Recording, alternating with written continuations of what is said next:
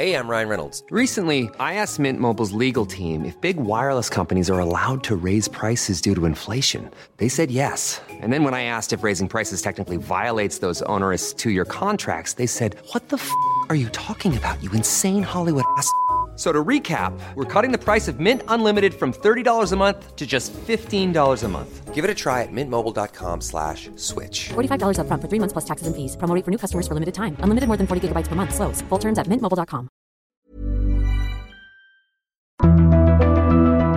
We live in a world where the news is at our fingertips, where we're one click or swipe away from the latest headlines. But how often do we stop swiping and scrolling and just listen? It's the difference between knowing what's in the headlines and understanding how it got there. I'm Malika Bilal, and this is The Take, Al Jazeera's daily news podcast, where we bring you the context and the people behind the global stories that matter. Subscribe wherever you listen to podcasts. Hey, it's Tanya. Hey, it's Jesse calling. Hey, how are you? I'm doing all right. How are you? I'm well. Is this still a good time to talk?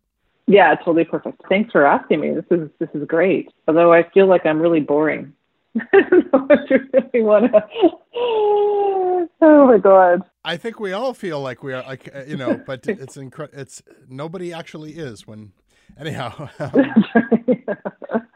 are you holding up okay? How are you doing? Yeah, I'm good. I think at the beginning it was really tough.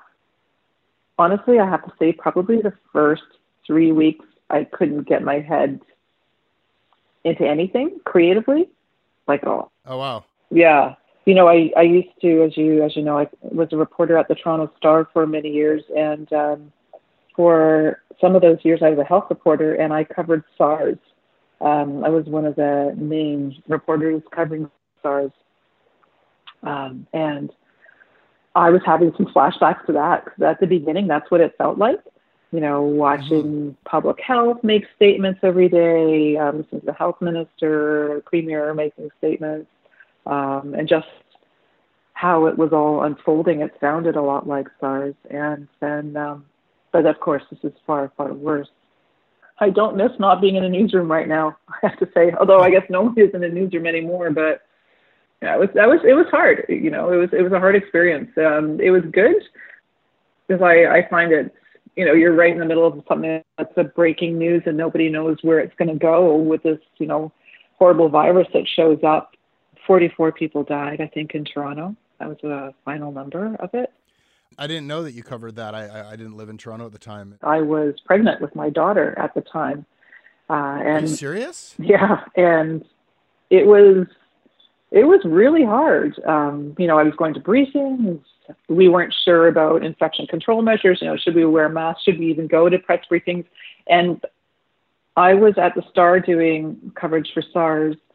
At the Globe and Mail was Lisa Priest and Carolyn Abraham, and they were also pregnant. And I remember that they were told you can't go to the press briefings anymore. I was still going to the press briefings and doing everything. I remember that clearly about, growing and growing as as SARS was happening. It was an interesting time. Oh my God. Yeah. Well, where are you now? Where are you, and what does it look like where you are?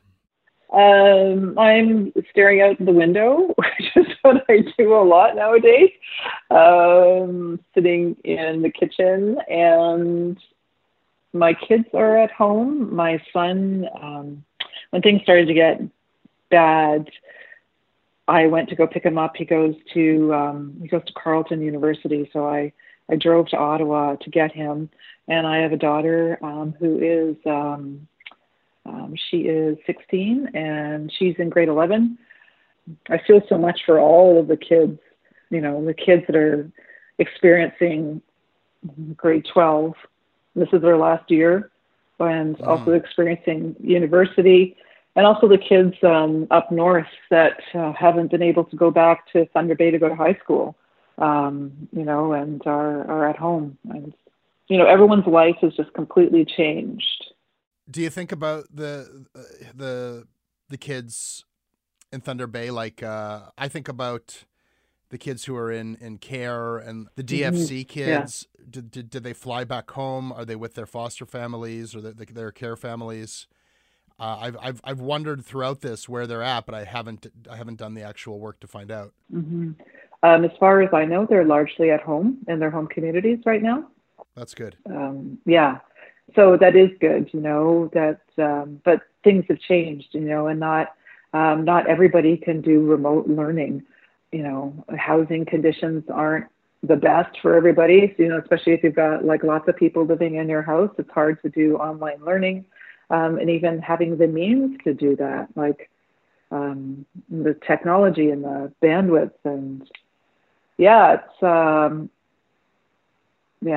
this virus is a bitch, for sure. Inequality is really screaming through loud and clear here. Yeah, it amplifies that. Yeah, 100%. I'd like to ask you about your behavior. Like, what's the weirdest thing you've started doing, or like just things that this has sort of forced you to do, or that you found yourself doing? Organizing myself. That's forced me. That's going to sound weird to you, but I have piles. I live in a really small house, and I have piles in my house, in my room. I wrote Seven Fallen Feathers and All Our Relations from my dining room table, essentially, or from my bedroom. And so I have, like, honestly, I've got all these court decisions. I've got all these files in, like, stacks on the floor, and books piled everywhere. And you honestly just didn't know which way to look sometimes, if I was looking for something. And I've actually gone through it all and filed it away. Now, I don't know if you think that's weird behavior, but anyone who knows me will know that's weird behavior because I'm totally not organized whatsoever. It took me about, like I was saying earlier, about 3 weeks to sort of get my head around what was going on. And then I organized. Then I did that. I cleaned my piles. I threw out things I didn't need anymore. And then after I did that, I was able to start writing again. I think that the primary thing that people are acting from is for others, be it like for the sacrifices we're making for community as citizens, and then within family units. I think people are really finding their best selves and trying to tolerate minor annoyances and do rescue missions to Ottawa, whatever it takes, right? But what is the most selfish thing you've done to even out the scales of all that other behavior?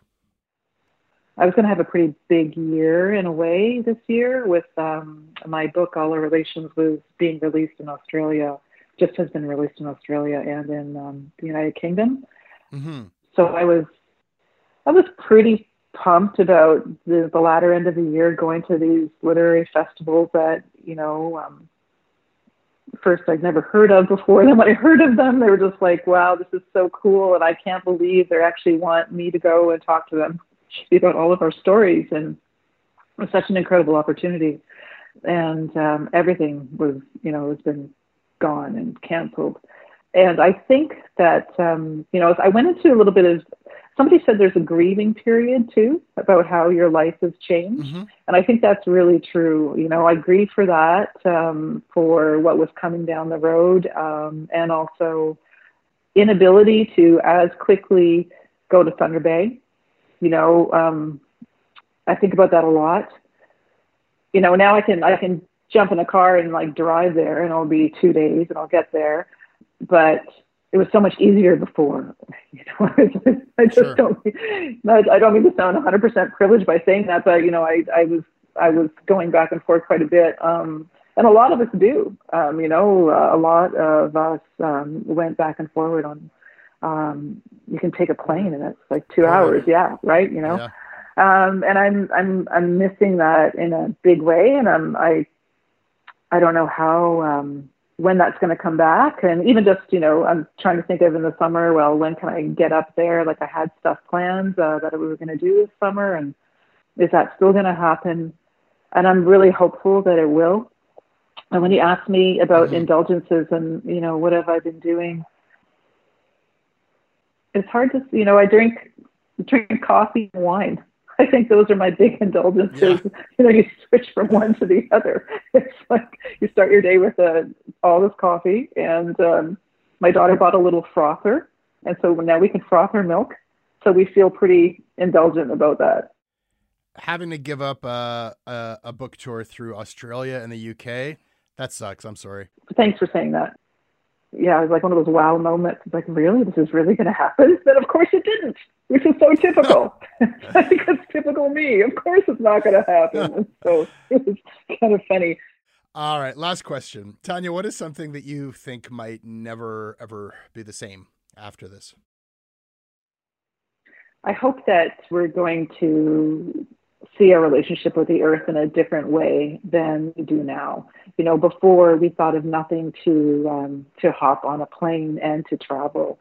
You know, and here I was just talking about globalization, you know, and me going to Australia, to the UK, and people did that all the time, and nobody thought anything of traveling that way. We've just treated the earth like a trash bin. And I think that this coronavirus is going to make us wake up to the longer game problem of climate change. And it's coming.